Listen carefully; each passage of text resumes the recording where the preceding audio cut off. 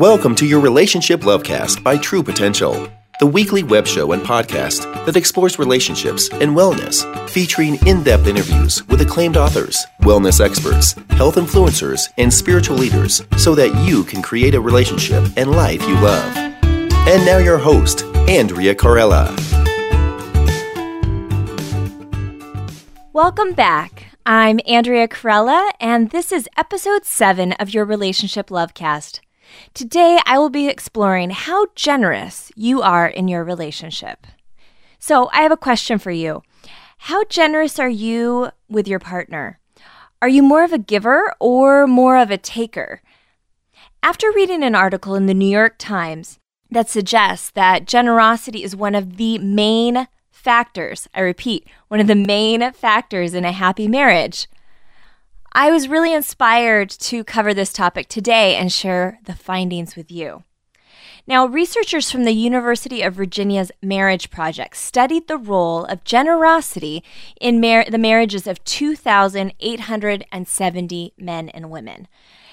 And as you all know, typically in relationships, there are general tasks and responsibilities that exist, such as chores and childcare and dealing with the laundry and the dishes and preparing meals and so on. However, in this study, generosity was going above and beyond what was expected and involved conscious loving instead. And what conscious loving is the virtue of giving good things to one's spouse freely and abundantly without expecting anything in return. And in this study, participants were asked 4 key questions, and I'm going to ask you the same 4 key questions about how often they behaved generously towards their partner. So, for example, how often do you affirm your partner? How often do you perform small acts of kindness for your partner, like making him or her coffee in the morning, or writing a cute note in your lunch, or taking the car in for a tune-up without even being asked? How often do you forgive him or her for their shortcomings? And lastly, how often do you express respect and admiration for your partner? Now, what they discovered in this study is that couples who reported a higher level of generosity in their relationship also reported being very happy in their relationship. And the benefits of generosity were significantly noticeable in couples with children. So for those of you that are on the call with children, answering these questions and starting to reflect on things that you can do to make those answers yes will significantly enhance and expand the happiness that you experience in your relationship and in your home life altogether. Although sexual intimacy, commitment, and communication are very important in romantic relationships, which is something that we all love and enjoy, actually performing random acts and simple acts of kindness or showing affection and admiration towards your partner was a significant factor in the level of satisfaction in relationships. Now, despite it being difficult to be generous sometimes in those moments, and I can attest to this myself when I'm in conflict or have been in a disagreement with my significant other, in those moments, sometimes it can be very difficult when your ego is hurt or you're upset to demonstrate these acts of kindness or affirmations or respect and forgiveness. But according to John Gottman's theory, he says that successful couples say or do 5 positive things for every negative interaction, for each negative interaction. So the ratio is 5 positives for every 1 negative. And I'd like you to think about in your own relationship, what does your ratio look like? Is it 5-1? Is it 10-1? Is it 1-1? And think about how you can make that ratio higher, because that will significantly impact the level of generosity, success, and joy that you'll experience in your relationship. And this is really exciting stuff because you and your partner can really co-create what kind of relationship you want to have, for the better or for the worse. Now, what I am going to encourage all of you on the call to do is to begin living in a spirit of generosity today, this week, in the month ahead. And I'd like you to start practicing random acts of kindness in your relationship by initiating the virtuous cycle of generosity and beginning to plant those seeds of a fulfilling relationship for you and your partner. I want you to also think about happiness in general. So taking this from a relationship standpoint to actually an individual process of cultivating joy and happiness in your own life. Sometimes we believe that the relationship is going to fulfill us, or if our partner does this, then we'll be happy. But the reality is it goes the other way around. It starts from within and ripples out. I also wanted to talk to you and share with you some tips and strategies that you yourself can start cultivating a sense of joy and happiness from within, so that that act of expressing joy and love and generosity in your relationship becomes so much easier and so much smoother and so much more authentic. Next on the call, I'd like to cover some of the things that you yourself can do to start increasing the happiness meter in your own life. I've been inspired by several people, such as the Dalai Lama and Martin Seligman, Davidson, and actually a movie that I recently saw. It's a documentary called Happy. And what they had done was do a research study going all around the world and identifying what are the common themes that help someone feel more joyful in their life, filled with an overabundance of happiness. And here is what they suggested as the keys to happiness. One is cardio exercise. That cardio exercise increases our heartbeat, our serotonin levels, our endorphins. And oftentimes we neglect this part of our life. We set it aside. We say, I'll get to it later.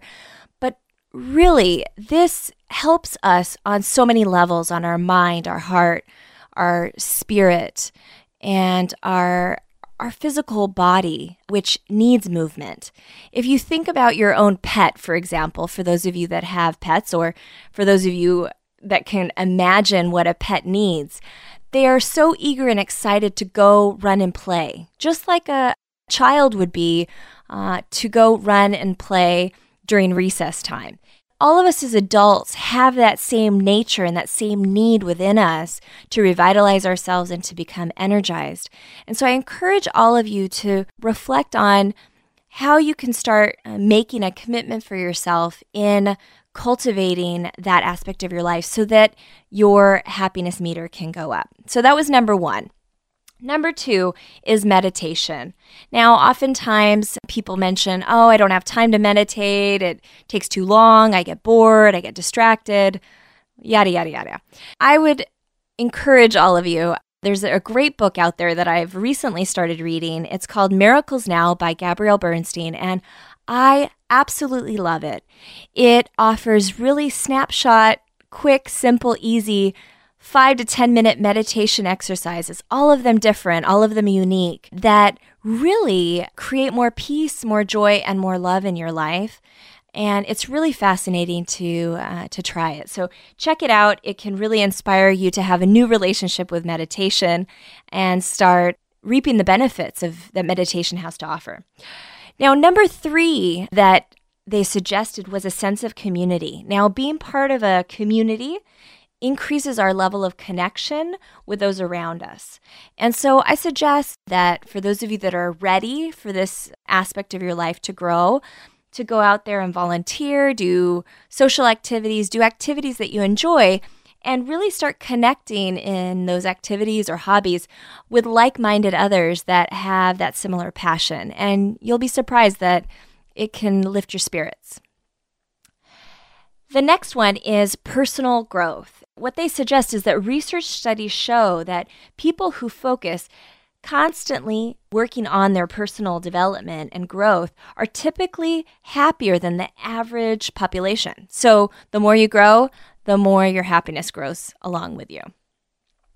The next one is fulfilling relationships, which we started off the call talking about, which is about creating enriching relationships as a way to increase our happiness, but also as a vehicle for us to manifest happiness in our life, planting those seeds of happiness in somebody else's life through generosity.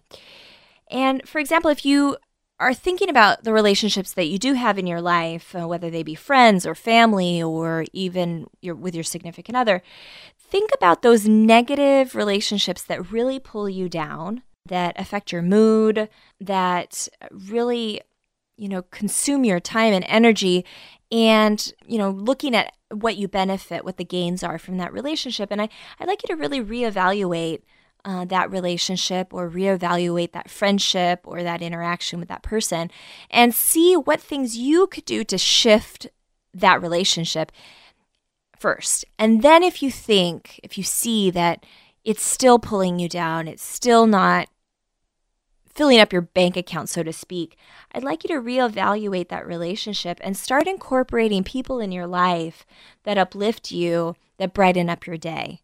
If that is an area in your life where you're just wondering or trying to discern between which people in your life really lift you up and which people really pull you down, start by incorporating new positive people in your life and see if that gives you some clarity as to how to proceed and when the right time is for you to shift those other relationships or reduce the amount of time that you spend with those negative relationships.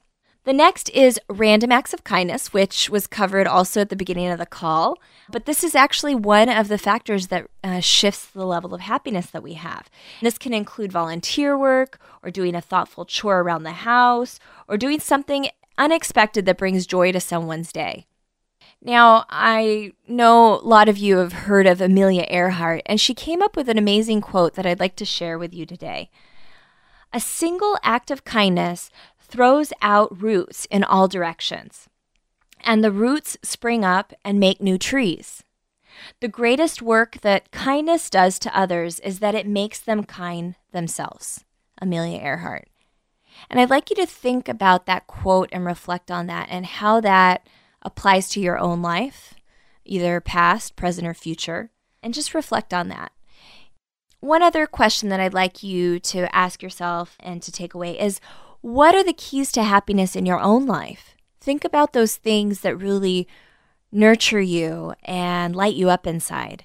And I'd like you to ask yourself, how often am I doing those activities or participating in those acts?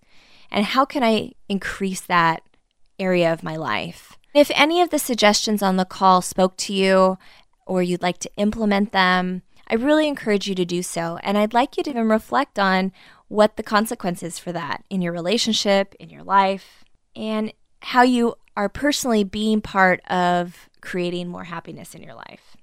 So I really am excited for some future episodes that we have coming up. We have some wellness experts, sex experts, and health experts that are coming your way in the next week and weeks ahead. So definitely reflect on what we talked about today and take that into your relationship and see what magic you can create in the relationships that you are in and with the partner that you love. Have a great day. Thank you. Thanks for listening to Lovecast by True Potential at www.truepotentialcounseling.com.